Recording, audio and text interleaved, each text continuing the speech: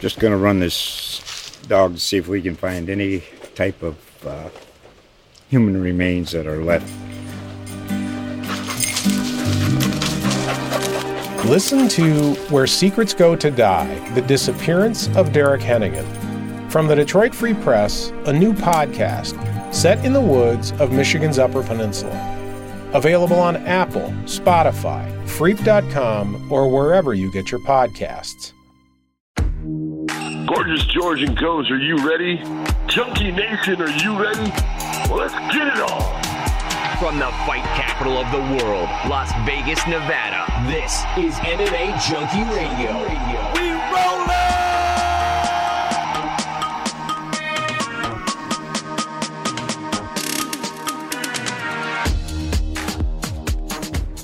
What's going on, Junkie Nation? Gorgeous George and Goes are back. It is Thursday morning, so it's not the overnight delivery. Had a little bit of traveling to do, but I'm here in Las Vegas with Goes. We're zeroing in on Saturday's UFC 284 event. So, quick reminder, we will have a watch-along on Saturday, 8 p.m. Eastern, 5 p.m. Pacific. You'll hear that more on our social media and throughout today's show. On today's show, we'll also discuss the latest news in mixed martial arts. A lot of interesting stuff going on. A lot of it really having to do with UFC 284, but there's a few tangents that I will pivot to throughout the show. I think I want to put a little bow on Fedor versus Stipe talk. It's something we talked about on SBC, something I've had some thoughts about, and some other latest news. Max Holloway versus Arnold Allen, for example. That's a fight booking that we can definitely chat about. ABC announced their Athletes Voice Committee, and they already announced a few fighters that will be a part of that. That's the Association of Boxing Commissions and Combative Sports, and other news as well. So let us reset, and then we'll be right back. Plus, we also have Vitor Belfort. That's right. Vitor Belfort will join us as well. He is part of the Challenger Series committee of sorts out there at PFL, where they pretty much say who gets in based on every Friday, the work that the challengers put in to be part of the regular season. So that should be fun.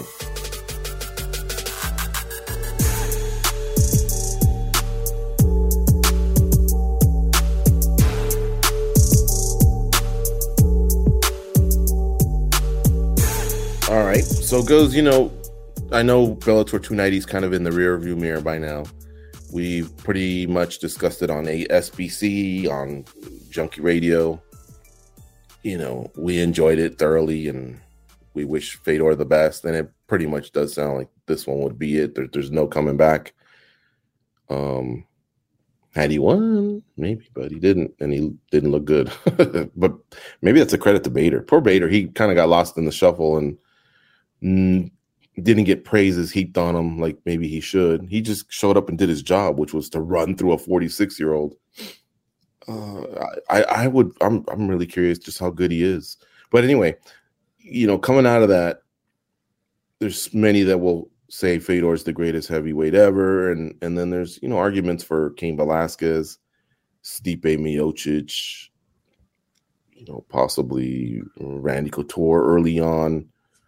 Don't laugh. Randy Couture won a UFC tournament, and then he won the UFC heavyweight title a couple of times. So don't laugh at that. And he did take some losses, but still pretty amazing stuff that he did, back in the day. I think most people zero in on Miocic and Fedor. So Goes, let me run a few things by you. We'll give our decisions or our thoughts. And, to me, for Fedor, it's his first 31 fights. I know it says 31-1 and a no contest. So the no contest is Antonio Rodrigo Nogueira. That was going to be the finals of the Pride Heavyweight Grand Prix, which got settled in the next fight, which Fedor won, and Fedor defended his Pride Heavyweight title, but also won the Pride Heavyweight Grand Prix. So I think that's a major belt to win the Pride Heavyweight Grand Prix. It was another title defense, and together with the WAMA title defenses, Fedor had, I believe, 5 title defenses. I don't remember the rules of if he was defending during every single Pride Grand Prix event like some of the Bellator guys do. But I imagine he was. So he really could be up to about eight title defenses. It's not clear on what he did. Now, a few of the matches that we kind of have a good laugh at, he didn't defend, like Zuluzinho, for example. And I don't think he's ever tried to, not that Fedor's much of a talker, but I don't think Fedor's ever tried to say, hey, don't forget about Zuluzinho. I won that one. I think he knows those showcase fights for him because of the era that he came through. But I still look at it as 32-0, I guess. Because the loss to TK was definitely not a loss according to the rules. And I guess I can say it just like John Jones. I don't think John Jones has ever had a proper loss. John Jones had a disqualification loss in a fight. He was mauling his opponent, but he did commit a foul and the ref took action, and that's that. But so Fedor's run for me goes through those first 32 fights. And then I do have to ding the 3 losses on him. Fabricio Verdum, Antonio Silva, Dan Henderson, where we all thought, okay, it's over. The ride's over, Not slouches. Don't laugh at Bigfoot. But I know Bigfoot's kind of a laughing stock now. But at the time, he was tough. He fought Cain twice, if you'll recall, Cain Velasquez for the UFC title. So he was earning his shots. He was winning fights. Fabricio Verdum became a world champion. Dan Henderson, I know Dana likes to label him as a middleweight. Sure, he was a middleweight. He was also a light heavyweight. He was just a hard hitter, and he did lose to Dan Henderson. And, and everything after that kind of almost didn't matter. When he came back and won 5 or 6 more, Munson, Ishii, Rizzo, Singh, and Maldonado, it wasn't really adding to him at all. Like, it was over. Like everything he had already done was already spoken of. Chael, Quinton, Timothy Johnson, the losses to Bader. That was just, I look at it as a guy that was probably 32 and 3. And I think that was kind of Fedor Emelianenko. On Stipe Miocic's side, I pretty much give him everything that he did in his career to where he's at now. He's 20-4 with the 4 title defenses of the UFC belt over Daniel Cormier twice, over Ngannou. He had 4 title defenses. Alistair Overeem, Junior Dos Santos, Francis Ngannou, and then when he beat Cormier again, that was on title defense, he had to regain the title, and then he defended against Cormier. I mean, these names are incredible. Cormier twice, Ngannou, JDS, Overeem, Verdum, Arlovsky, Mark Hunt. I mean, there alone, you can say he beat 1, 2, 3, 4, 5. He's got 5 major former UFC champions skins on his wall. Fedor's got 6. And he has his 4 losses. He split with the current champion Ngannou. Ngannou gave him his last loss. He won his trilogy bout versus Daniel Cormier. I mean, it's pretty even. I think Fedor obviously has more title defenses, just depending on how you look at those Grand Prix fights, which one of them was Coleman, one of them was Randleman. Those are legit fighters. By the time they got to Miocic, every fight was tough, whereas Fedor did have some cupcakes on the schedule. But what I wind up with is still, Fedor went almost 10 years without losing. Miocic lost by his 10th fight after 2.5 years of fighting. I think it's close. I think I probably lean towards Fedor now. I've always really promoted Miocic. I think I do. Just those 10 years, of just no one can beat him. Even if you threw in some hippopotamus in there to fight him, he figured out the hippopotamus. Former champions, Grand Prix, and the activity, man, 32 fights in 9.5 years. That's an average of more than 3 fights per year. It's pretty damn amazing. The 6 former champions lends credibility to offsetting, again, some of the cupcakes on the schedule. What can I tell you? The same way you can go, he lost to Dan Henderson. He's a middleweight. Well, I guess you could say to Stipe, you lost to Stefan Struve. Now, I don't want to disrespect Stefan Struve, but he never really made it to title contender status. He was a ranked fighter. He was a respected heavyweight. The other losses are proper. JDS, Cormier, and Ngannou. Those are some of the greats there. Mm-hmm. And to lose to Bigfoot, Verdum, and Henderson, those are some greats. I would say that Miocic has better quality losses because the Cormier one, he rebounded by beating him twice. Fedor never did. He never avenged Verdum. He never avenged Bigfoot, nor Dan Henderson. Miocic split with Ngannou, and then he beat JDS. Actually, he split with JDS. I take that back. Wait, did he? Yeah, he split with JDS. So, like, he's revenged. He's avenged, his losses. But it's close, man. It's really, really close. Well, let me ask you this. Who wins as they fight? Prime Fedor, Prime Stipe? I had a feeling you'd ask me that. I already have my answer. To me, Prime Fedor was probably just as Pride was wrapping up, and maybe even Affliction Pride. At Affliction Pride, one could say maybe he was declining because Arlovsky had him hurt. Possibly. Arlovsky was a top 3 heavyweight at that time, and so was Tim Sylvia.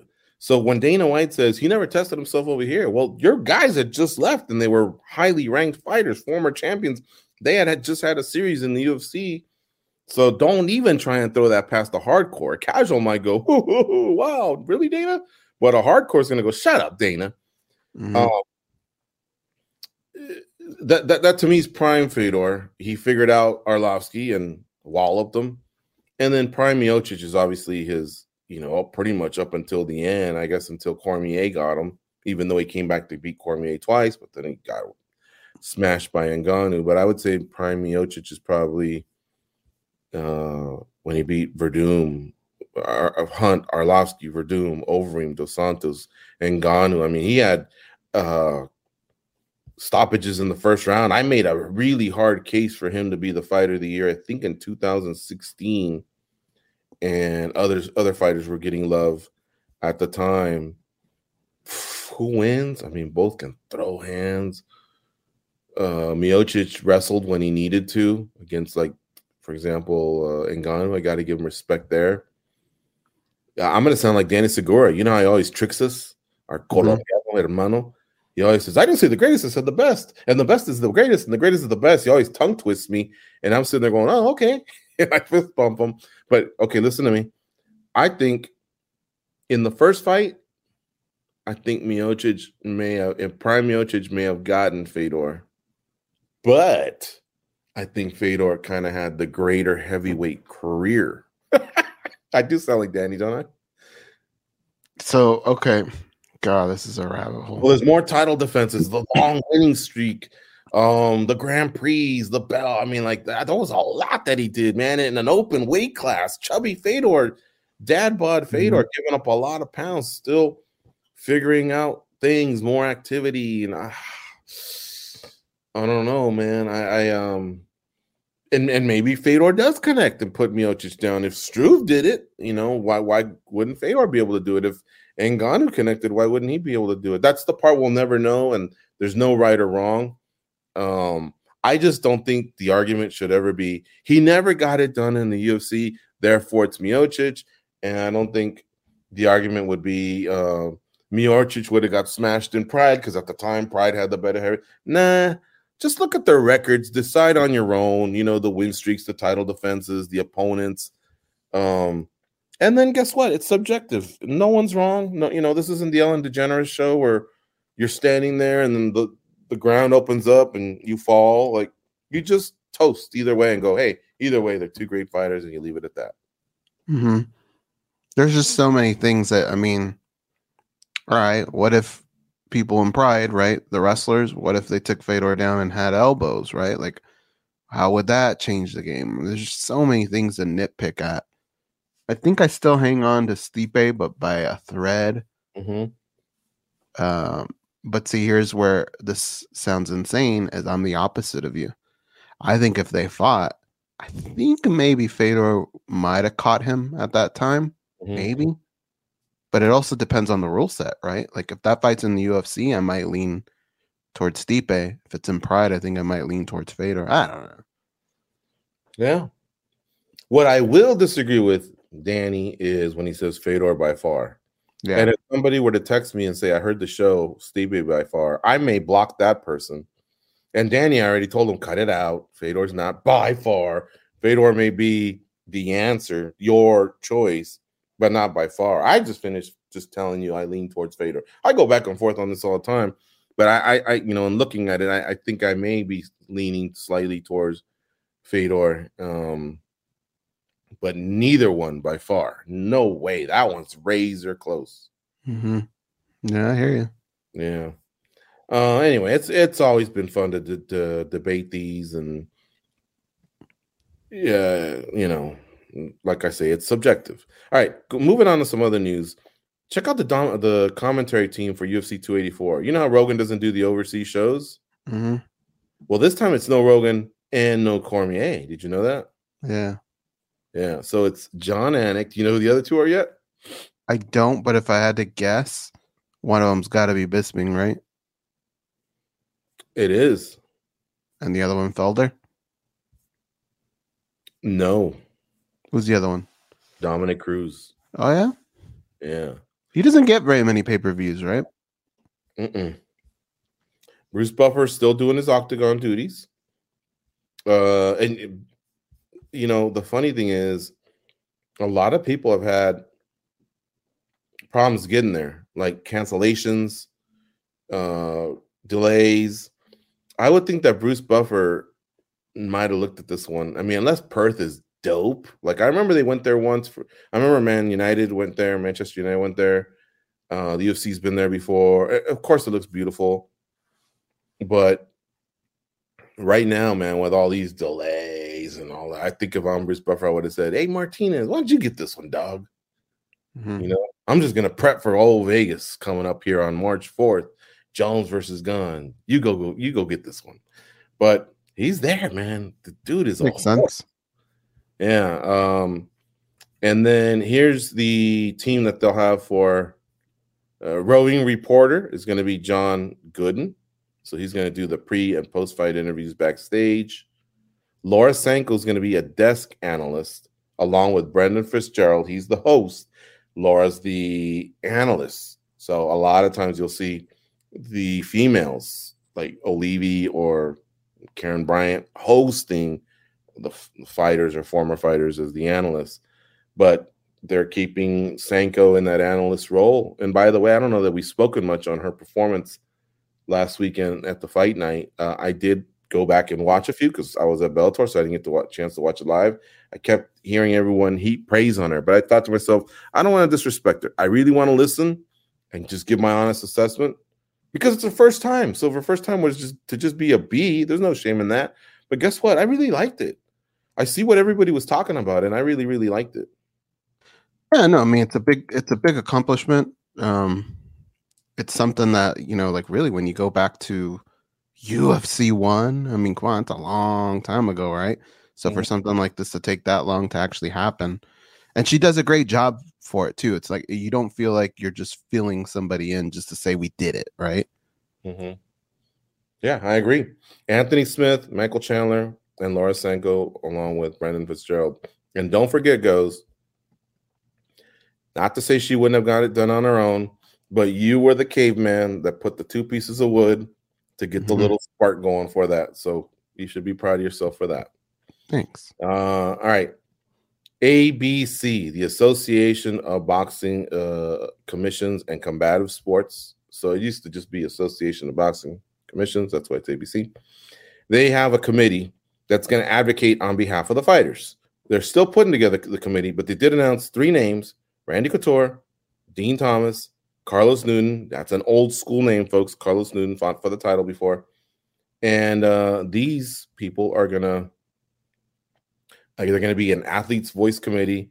And I guess they will discuss, you know, almost what Francis Ngannou thought was fighter advocacy. Well, what's our input to the sport? You know, all the different regulations that are out there that have to do with rules and safety. So what were your thoughts on this committee and the names so far that you've heard? I think there's no way that this can be a bad thing. Mm-hmm. But I think if you look at it from the outside in, you're probably confused, most people, because I don't know that this is not like, I think people think association type stuff, right? Like, hey, UFC, you can't pay this or do that. Like, I don't think they really can say anything about those types of things, but they can as far as safety and regulation, right? Rules, length of rounds, how many rounds, that sort of stuff. That they can have a lot of input on. I think maybe even like where fights go and that sort of stuff. I could see them making changes there, suspensions and stuff like that. But I think that the big stuff that people want fighters to have more of a voice over, which are like contracts and stuff like that, that's not this. Well, hold on a second. It did say here, according to the announcement, the committee will work to assist with athlete education, contractual literacy, regulatory rights regarding managers, and other educational opportunities, so that, you know, you often hear times of a guy splitting with a manager and you go, why'd you split with him? He was taking 30% of my contract. He didn't know any better. He might just be a kid from the streets that thought, hey, this guy's giving me a hand. He let me live at his house. I signed on the dotted line. I didn't know what I was doing. So it looks like they might touch on that. But that's no different than just picking up the phone and asking someone, right? It's not like they could say, hey, manager, you got to pay this guy that. Like, I don't think they have authority like that. Like, it's just kind of like an advisory committee. Yeah, they just want to make sure that the fighters are aware that before someone says, hi, I'd like to be your manager, you can go somewhere and go, hey, what do I pay this cat? You know, he's offering, I like him, I trust him, but I also want to make sure I don't get hosed. So that's pretty cool. And, you know, I think there's going to be, they say a website's going to launch in a couple weeks. And I think there'll be even other opportunities for others to participate. And they're going to have different committees, officials committee, medical committee, rules committee. So it's pretty cool, you know, what they're doing. And it is a step forward. Yeah, but it is not a union or an association in any way. So Vitor Belfort is kind of standing on deck. Let's get to Vitor Belfort, who is going to be part of the Challenger Series this week as one of the judges, former tournament champion and former light heavyweight champion. Respect to him. We'll be back to talk to the Phenom.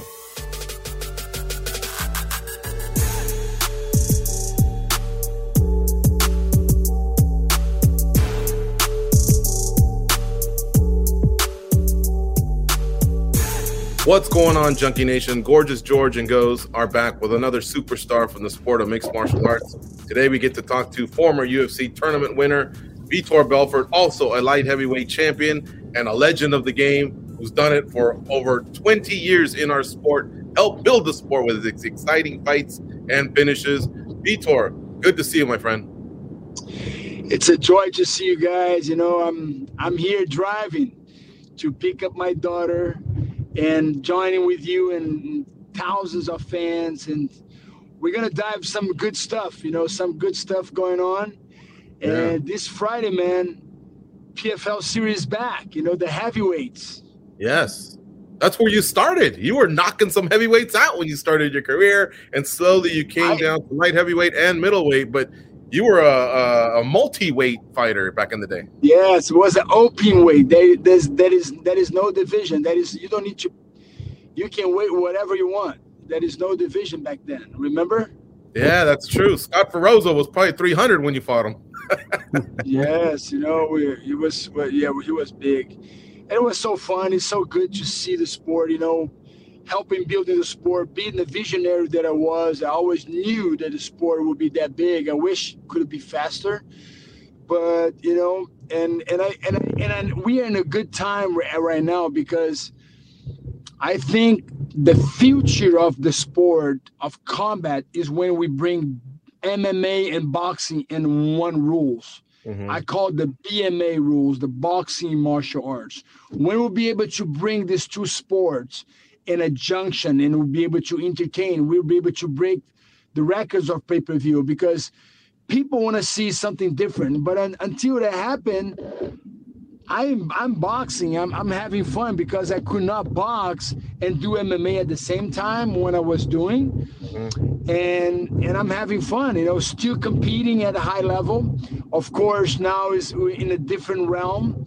I have to box. So Vitor, let's concentrate on a few things that we discussed here. So you did announce that in April you're going to be boxing against Ronaldo Jacare Souza, 6 rounds, 3 minutes each. Do I got that right? And you said you wanted to introduce some new gloves. Is Game Bred Boxing going to allow that? Yeah. So that was, I was supposed to fight Roy Jones Jr. on that rules, but they don't allow. And it's funny because I'm always an entrepreneur, so I'm looking for, okay, how can you be successful? You need to make money. I see a lot of people spending money, and I want to help everyone be successful. So I was supposed to fight Roy Jones Jr., but he denied me. He didn't want to fight me, so he chose to fight Anthony Pettis. So he's an easy fight. So it's an easy. I think Anthony Pettis is a great MMA, legend, but he cannot box. So, and he chose the easier fighter for him, and he's a lighter guy. So, and I think that was not the fight that's supposed to be. It's supposed to be me and Roy, but Roy picked his opponent. And boxing world is always being built on that revenue. You pick your fighters. MMA is different. You have to fight these guys. He's always like, that's why it's excitement. So I've been proposing, with Holyfield, with De La Hoya. I design a glove. I have these rules that will be able to grab in the clinch. And that's what I'm looking for. I wanted to fight a boxer under these rules. So I went boxing Holyfield, and I'm boxing people. Even Jake Paul, he's been running away from me for years. And I mean, and even PFL is giving pretty easy money for him. And I just think it doesn't make any sense, doing all that. At the end, we need to get a return of our money. So I want to see MMA and boxing united together. That's how you're going to break the mold. That's how you're going to be able to create something that is going to be very marketable. People are going to buy it. People are going to subscribe to see it because they want to see something different. And I hope Zingano can accept my offer, and I would donate my gloves for him, can fight on these gloves with whatever it is he wants to fight. But it's time to bring these two sports at one. And until it's happened, I'm going to fight. And I'm glad that Jacare is not scared to fight me. So he jumped in. He's going to fight me, and we're going to do 6 rounds. But supposedly this fight's supposed to be me and Roy. But for the second time, Roy didn't want to fight me. And like I said, the fans deserve that. The fans want to see entertaining fights. And I think it's time for us that lives in combat sport world, we need to create something different. And I wanted to do that. And if I cannot do it, I want other people to become the carriers of that. And I think Ngannou is the guy who can do that right now as in the heavyweight division. So I know Tyson Fury said he's fighting a little glove, so he doesn't need little gloves. Fight in this glove that the fingers not exposed. It's an amazing glove that I designed, and here it is. Actually, I'm gonna show you guys what it is. The gloves. There is no excuse. Here it is. You see there is no finger exposed. Yeah. You understand? Yeah. So it's a boxing glove, but I can grab. So this is a 10 ounce, can go 8 ounce, so that's the future. That's what we need right now. We need entertaining fights. We need to bring this to sport and see who's the best guy with the hands. And I believe if Roy Jones Jr. fight me on these gloves with these rules, we'll be able to break the mold and bring a new sport where boxers and MMA guys can fight on these rules. Will be 50-50. So, but until it happen, I box. I love to box. You guys know I brought boxing to MMA, and I'm excited, man. I'm pumped. Would it be possible have you discussed with PFL, since Jake Paul's going to be there, that this could happen under the PFL banner, under their pay-per-view series, maybe? Listen, as soon as I talk to you, I'm sending an email to Don Davis. I spoke to Pete, the CEO, Oh, we're gonna do this. We want it. I remember Pete didn't want to do anything besides the MMA, and now they bring this Jake the fake Paul, and he's just, people are just handing him money. I know he got like 7 figures just to do this marketing deal. I know the guy is a marketing genius. He's a great YouTuber, but you guys know who's the real fighter. And he's not a real fighter. He's just talking his way there. People give him money, and he's smart. He's a great businessman. But, now PFL have these things called the earn. You go to the series, to the PFL series, you earn your way out. They're in favor of, like, stopping making these fights. You talk your way out. They just signed the biggest stalker of all time. This guy is like, people are fed up with that guy. That guy's been running away. He's been running away from me for so long. Now I'm going to be there. They better have that contract to sign, because if the guy signed the contract, I will fight him all day long with this glove, and he will not be man enough to put that glove. We know that his manager, the guy Nikisa, he's being protected. He sent me text message. That guy, I can take my hat for these guys. They printing money, and Don Davis give that guy a lot of money. But now Don Davis, the MMA community, want PFL to put me and Jake Paul to box at the PFL cage. And right now, that is no excuse for this not to happen. And I promise you guys, this thing will not happen, because guess what? Jake Paul get his $10 million on his pocket, walking away, and guess what? Now he keep printing money and fighting whoever he wants to fight. So it's a mess. I think it's a mess. We got to get this straight. That guy has to fight me. There is no way out right now. I would love to see it, and perhaps you'll have that moment during the Challenger Series, because you're there as a celebrity judge to see, give your vote to see who might be next. Hopefully you have the opportunity for that. Now, I did want to ask you about, your role on Friday night. Folks, you can watch them on Fubo TV, 9 p.m. Eastern, 6 p.m. Pacific, heavyweights in action. Vitor, what are you looking for when you watch these guys compete? Is it the finish? Is it a tenacity? Is it skill? Is it cardio? What are you going to be looking for before you go, that's my vote? First of all, there is no second round. There is no third round. What makes MMA fighters so successful, is go for the finish. That's why everybody that became a star in MMA community is these guys that are finishers.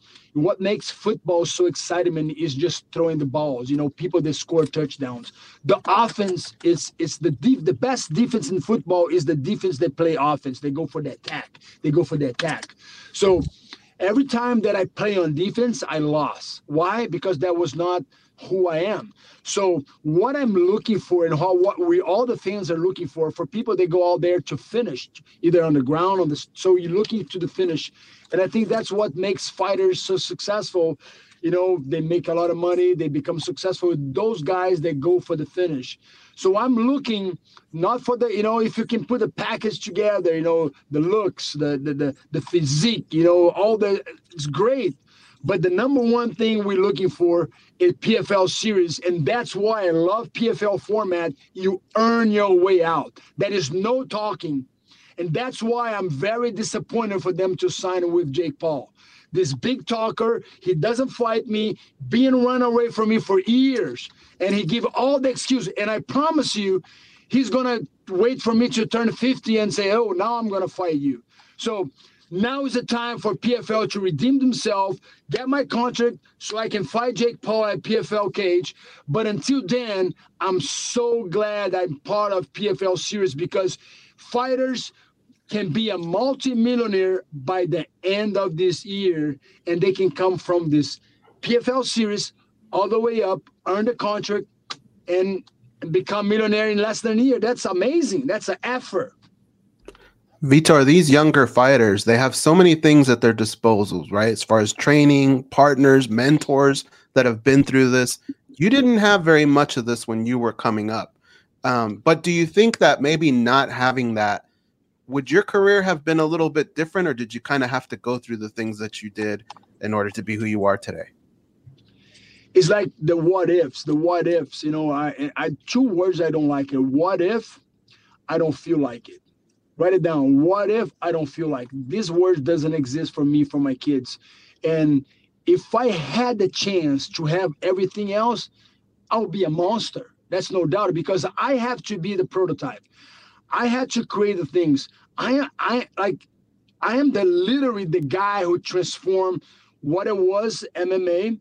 I brought athleticism to UFC. I brought sport, the look, you know, the shorts, the sponsors, you know, how, you know, you see, if you see myself, I was the standard for all these guys, how to brand yourself, how to create this branding. So I think I did so many good things, and that's why right now I just want to be able to give back. I want to mentor fighters.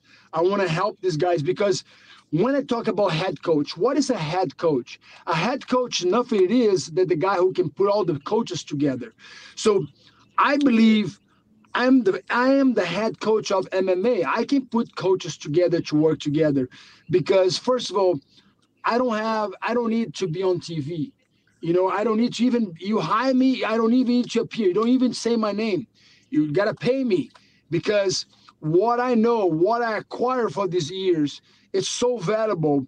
But I think right now, fighters that they have that thing mastered. Look at Gilbert Burns. Gilbert Burns lived in my house. I mentored that kid for many, many years. Look how successful he is. And look how successful he is, not just inside the cage, but outside of the cage. So I think it's the balance of fighters understanding that, you know, if your personal life is good, is healthy, your professional life is going to be healthy and have longevity. So I think my theory is, you know, I have so much knowledge and I want to help this community. I want to be able to pour down into these fighters.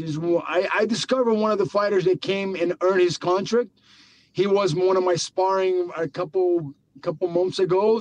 I got on the phone. I call Ray Sanford, say, I got a guy for you. And guess what? The guy's just earned a contract. He's going to fight. He just got classified to fight for the PFL to earn $1 million.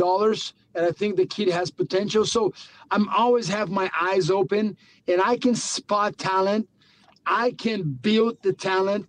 I can kind of help these guys understanding, you know, the present, the pitfalls in the middle, and the future. So if I had that, I would have been in a totally different shape. But I mean, if I didn't have that, I could not be who I am. So I'm very happy for the experience. You know, my failures become my losses, become my lessons. So I think that's priceless. That's you cannot earn this university by attending to Harvard. You have to earn these universities by the scars, by my losses, by my difficulties, my struggles. And I mean, now it's time for me to get back to the community. You know, I'm looking forward to do courses, to mentor, to be able to help the amateurs, you know, guys, the upcoming guys, how they can build a legacy. So I'm looking to put up a system where I'll be able to do a Zoom with every fighter. They will pay a very small amount, but I'll be able to kind of map the things, how to avoid the pitfalls, you know, because I think it's more like the secret is doing the little things repeatedly. So, and I think fighters have to understand that it's a package. You know, it's you're a businessman, you're a brand. When they don't need you anymore, you're disposable. They're gonna go for the next guy. So it's hard to become a legend on the sport, but I mean, it's possible. Vitor, you talked about being the prototype for mixed martial arts, but you have a glove that is another prototype, right? Can you maybe, you showed us the glove, but can you maybe elaborate on what that rule set would inquire with the glove? So just thinking about, like, you know, MMA is 5 minutes, boxing is 3 minutes.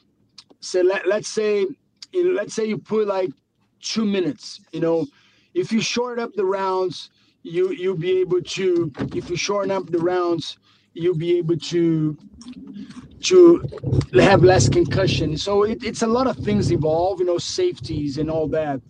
So I think BMA it's not just safer for the fighters, but also it's more entertaining for the bettings and all that. But it's just boxing, and I believe if the boxer, let's say the boxer accept spinning punches, that's something that we do, the spinning punches. We do spinning punches. Boxers, they don't do spinning punching. If they allow us to do spinning punching, we can allow. If they don't allow, we just box. But the difference is you'll be able to grab and do hand fighting. You'll be able to hand fight, have control of your opponent. The clinch will not be bored, will not be separating. The fight is going to be in the clinch. You'll be able to hold the neck. You'll be able to hold the wrist. So they would need to fight like a man, like they're on the street, they're really fighting for their life. So you really, it's almost like being in the raw of boxing. So, and we will see who is the best striker on the planet. So my belief is it's time. The time is asking for this type of rules. And I've been developing this glove for over 4 years before the pandemic. I was trying to do a fight when Mike Tyson fought. I was trying to do a fight, between these guys. But nobody wants to fight me under these gloves. And now boxing becomes big. But when we'll be able, I hope Ngannou, I want to present this glove for Ngannou, and for somehow I need to get contact with him and said, you have to fight Tyson Fury under these rules. Don't box. It's time for us to bring, he deserved it for everything that guy did in his career. He's in a position that he can be the A side. He can make smart decisions. I don't know who's his mentor, who is overseeing his career, but it's time for him to be smart, making the wise decision and looking for not just for himself, but to build a legacy and open the Red Sea for this merge between these two sports. And I think it's going to be massive, man, massive. And as you guys know, I'm a real promoter. I'm a real fighter. I'm a real professor. I'm a real legend. So everything I want is I want a business to sustain. The great company is going to be sustainable. If you cannot be sustainable, you're just like this cryptocurrency that goes up and down. You got to be a dollar sign. You got to be something that is have a track, and I think I have a track. I hope these promoters can understand, open their eyes, and I'm open for business, even if Dana White wants to do a promotion, PFL wants to do it. It's time for someone said, let me listen to Vitor Belfort because he deserves to be heard. And now it's time. This is great. All right. Well, Vitor, first things first, Challenger Series on Friday, Fubo TV, 9 p.m. Eastern. I want to wish you good luck for the training camp leading into the Jacare fight at Gamebred Boxing. Exciting to see your name associated with all these different ideas, and hopefully the ideas that you put forward today, something like that can happen for you. I definitely want to see you versus Roy Jones at some point in time. For us, because I'm going to need you guys. Guess what? You guys know, I remember when you guys started. I really remember because I always had so much compassion because remember, nobody would care about MMA. Remember? Yeah. You remember the back in the day, nobody cares. Nobody cover us. It was ridiculous. And now we're in ESPN. Now we are the big things. But you guys are the real fight. You guys are the real reporters. You guys are original guys. So what I really want, I want to help the amateurs. I have a project that I would like to present for you guys. And I would like to start this project because at the end of the day, I'm not looking just to make big money. I'm looking to give back. And the way to give back, we need to feed the future Vitor, the future's John Jones. And I think it's established a blueprint for the parents, how the parents can help the kids in their career. I'm very sad to see kids spar at the early age. They're going to be CTE. There's so many things you can do it to avoid, becoming a stupid fighter. You got to be a smart fighter, especially parents, because you see, I remember living in Las Vegas, you go to the gyms and you have these guys, they want their kid to become, the next Vitor Belfort, and they put their kid to spar. So their brain is not formed yet. So that's time, So I want to be able to, one of my biggest business is this. I want to do a Zoom call with thousands of families that they pretend to become a martial artist or an MMA professional. I want to help them how they can do the right things, how they can avoid to sign with the wrong management, how they can avoid all these friends that are going to waste their money, all this, stay away from the women, be able to become a professional, not just in training, but in personal life, because you see all the fighters. It's sad to see Holyfield with 12 ex-wives, 9 ex-wives. I don't know how many ex-wives he has. So we need to teach not just to become a great fighter, how they can become a great human beings, a great parent. So that's my legacy that I want to live for the sport of MMA or combat sport, whatever you want to call. I want to be able to help kids to come in a Zoom. I'll put a price very affordable, but I want to make like a whole year, a whole year. Imagine if you 12 times, it would be like once a week, 4 times a month, 4 times 12. How many times? I'm not good at math. 48. So it would be 48 sessions. I'll be able to give these kids, tutoring, how to choose a manager. What's the difference between a manager and an agent? How to take care of nutrition, how to cut weight. I'm a master of cutting weight. I teach people how to cut weight. Now they have all these people, making millions of dollars, giving all that. So I hire top professionals. I try everything. And we know how big change happen when you do something right, especially cutting weight, because you dehydrate your brain. You can cause CTE when you go to the fight. So it's a lot of things involved, that I want to just help them making good decisions, And I think this is that's called more like a mentoring head coach kind of it. I don't want to be the head coach. I don't want to be in the gyms with fighters. I want to be more like a mentor. I need to meet once a week. I don't need more than once a week. They have a lot of good coaches out there. They don't need Vitor Belfort in the mat, and it's going to be very expensive. But I want to help the community. I see the community, grow, and all these athletes making some, a lot of new talents rising up. But I feel like they can be good in everything, not just in one thing. If what I'm saying, like, is a lot of little things. It's a lot of puzzle. It has the wrestling, the boxing, the striking, the kicks. It's a lot of elements in the middle. So how to focus, where you started, or what's the odds?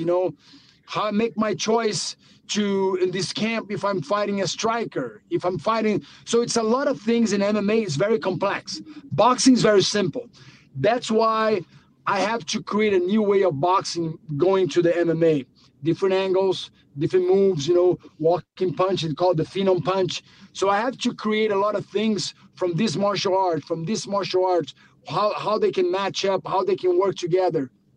So that's one of my goals, to help the MMA community. And I would like to count on with you guys so we can help this community. Of course, when you get it together, for sure, we would love to help you spread the word. I think the young athletes could definitely benefit from the wisdom of an OG like yourself, a world champion like yourself. And you brought up some very good points. We need to learn from our predecessors some of the mistakes they made, because unfortunately the sport was young and raw, and mistakes were made, but everything evolves. And now we need to create a safer sport. Good stuff, Vitor. We can definitely support you. Let us know. It's always a joy to be with you guys, and don't miss Friday. I'm gonna be challenging Jake Paul. Jake's a fake Paul. He better, we're gonna see if PFL just give him the check. He's gonna be walking away with this bag of money that they give him.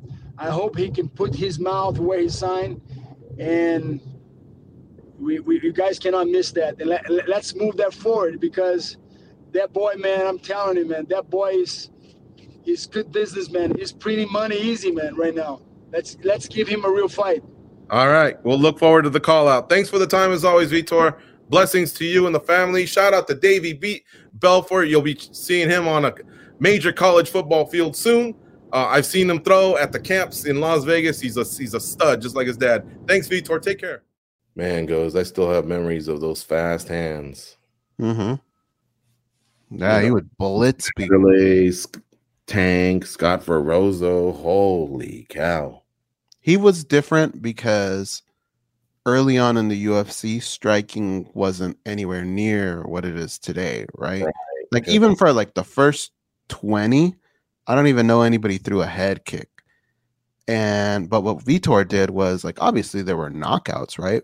But it was more like brawling techniques where Vitor actually brought in some nice crisp boxing and defense.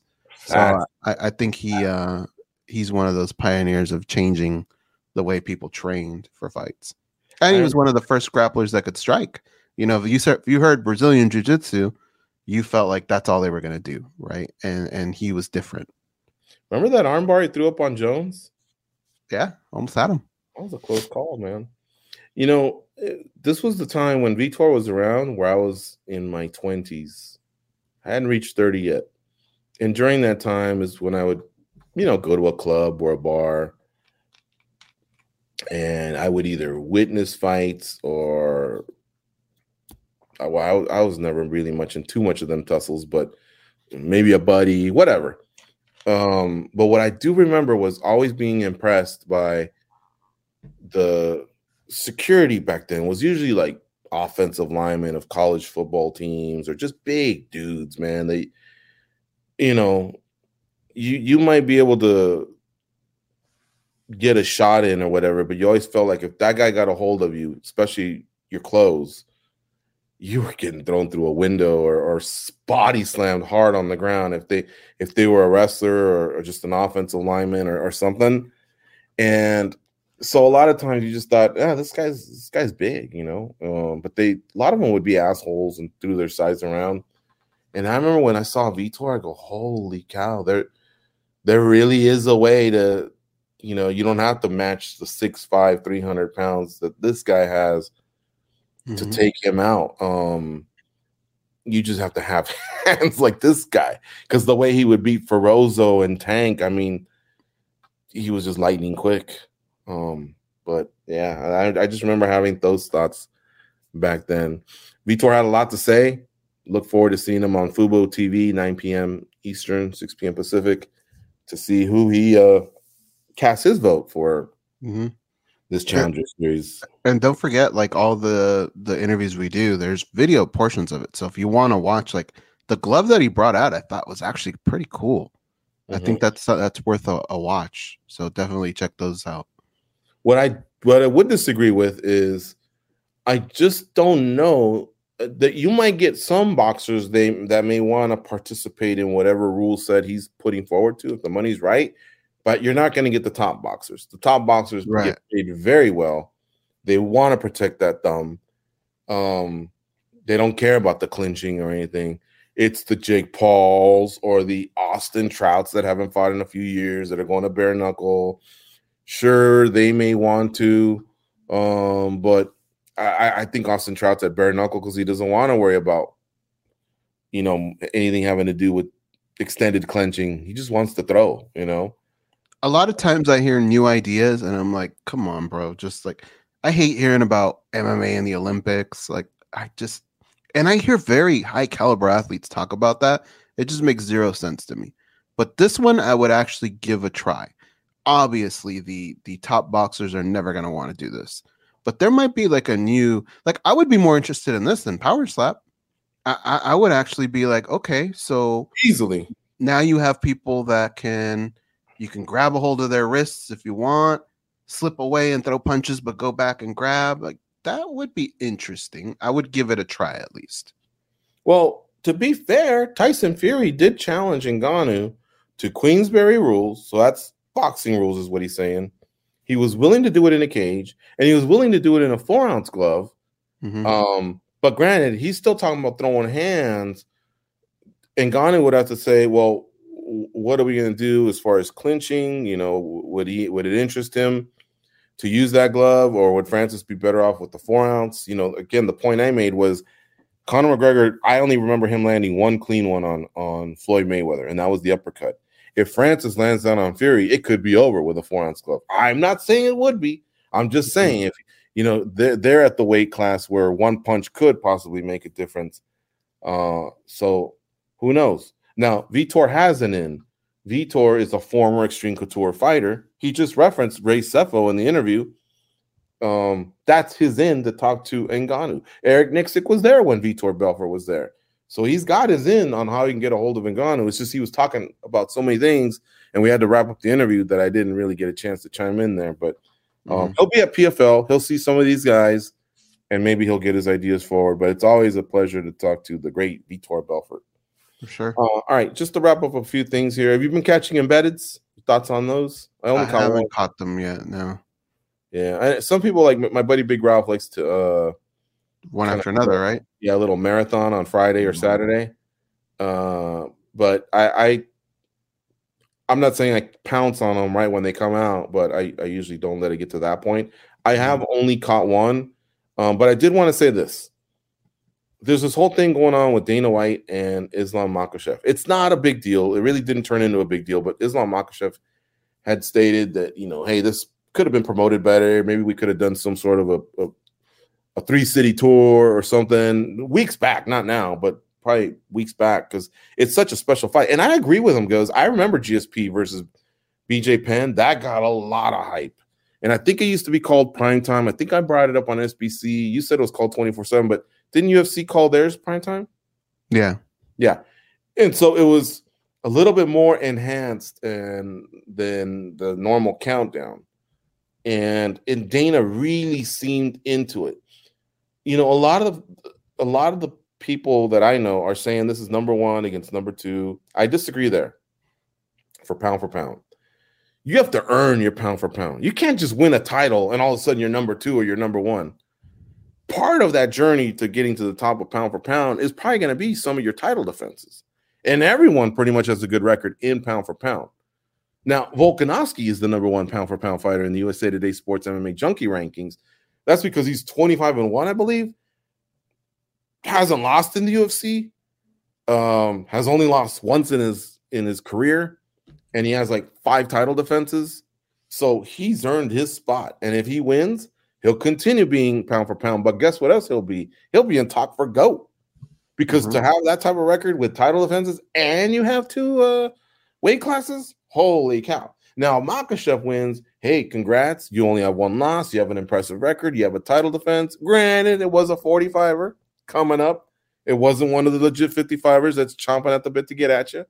But still, it'll move him up a little bit in the pound for pound. But I still don't have Makhachev number 2. I don't see it as number 1, number 2.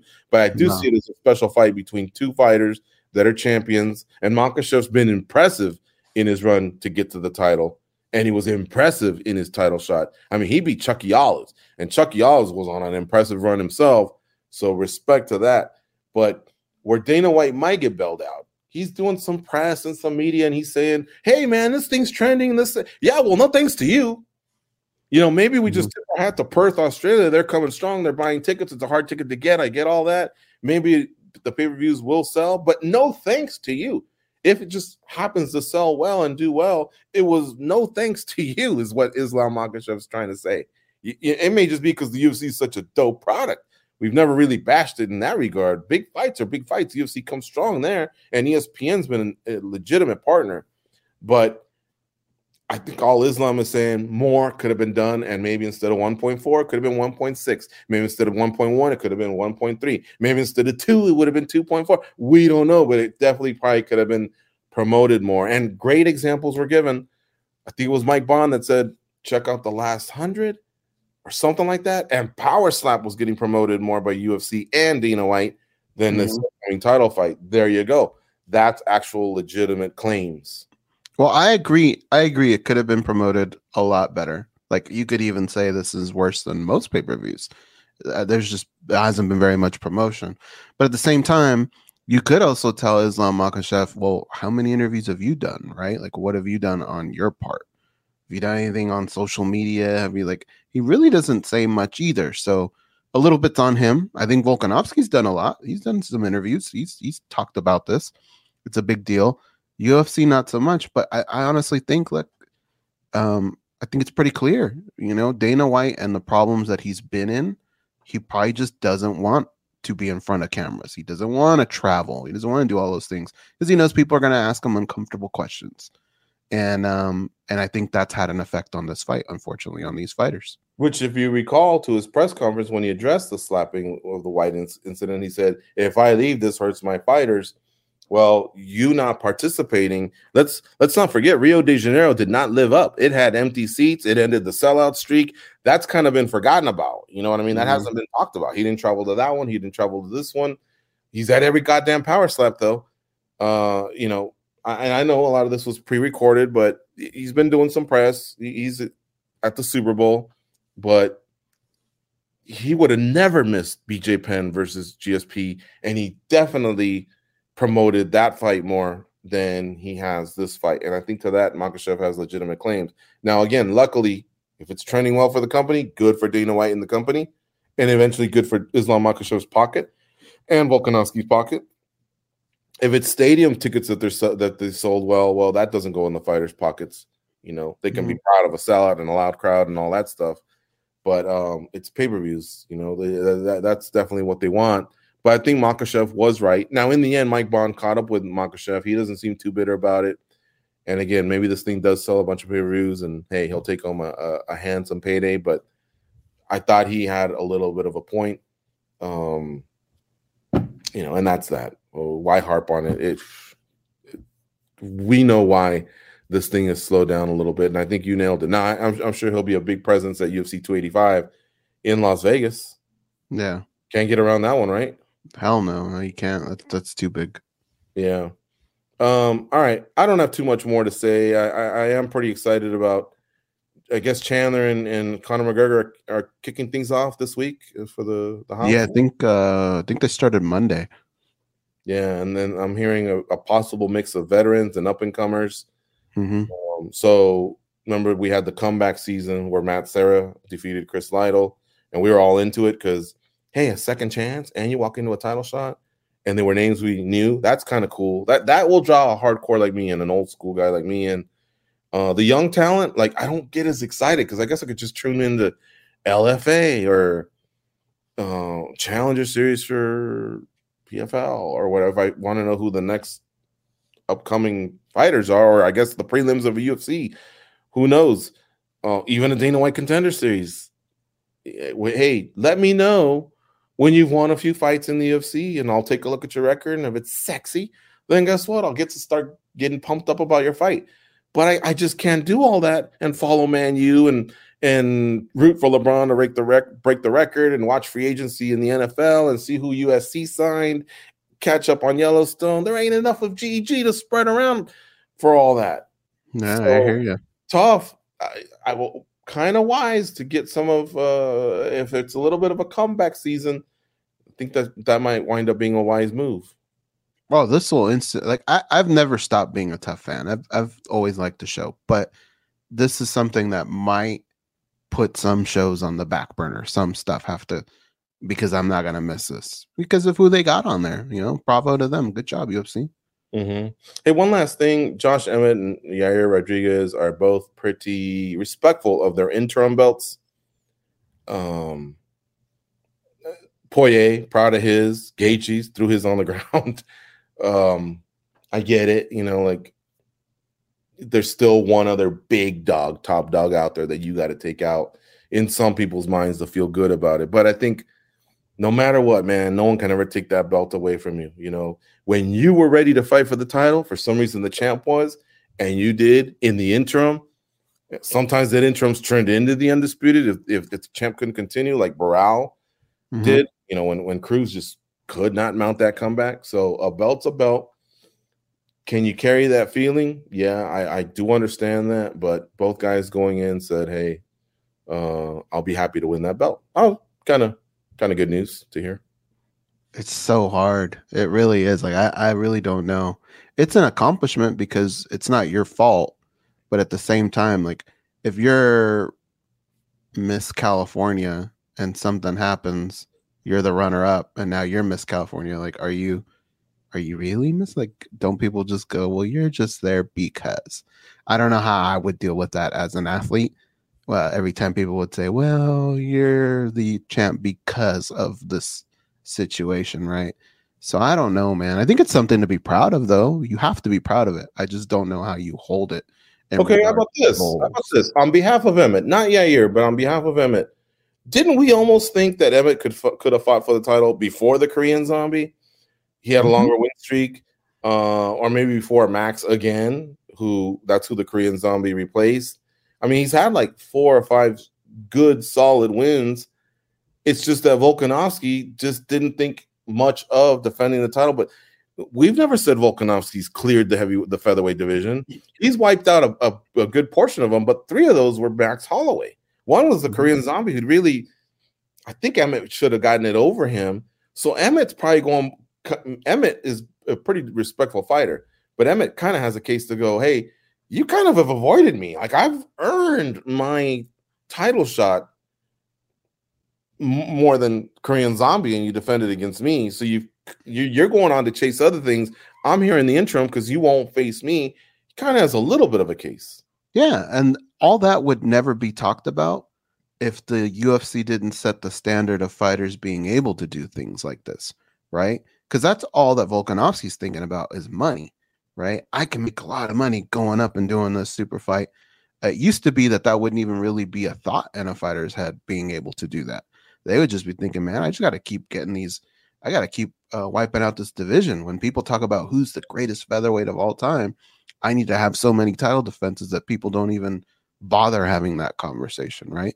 Mm-hmm. But money trumps everything. So, yeah, I don't fault Josh Emmett at all. Like, that dude has done everything he can, except for, maybe he could be a little bit more promotable, but he's just a nicer guy, a more respectful guy, but that's kind of what that gives you, right?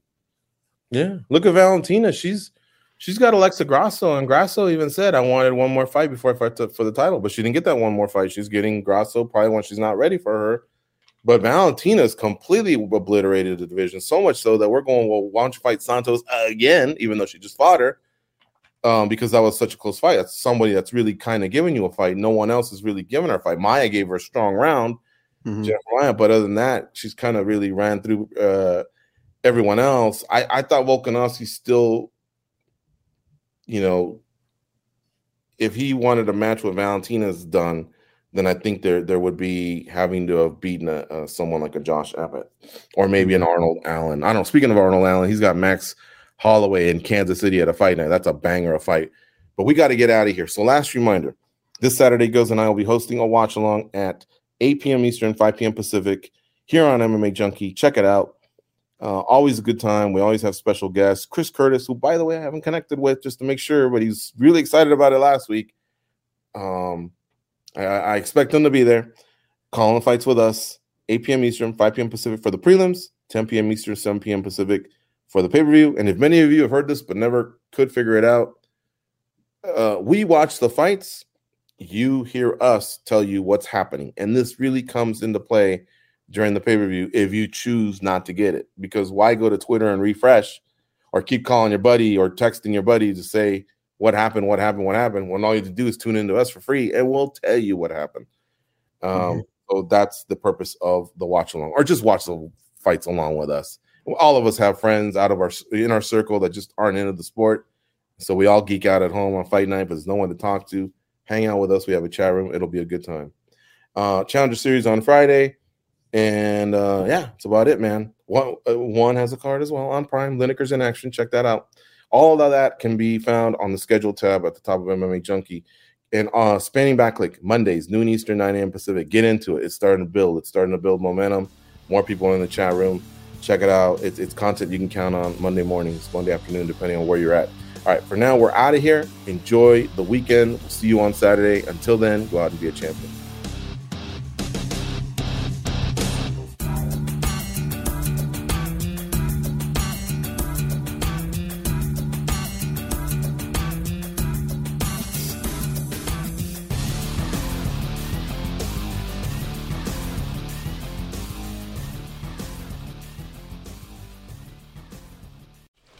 Just going to run this dog to see if we can find any type of human remains that are left.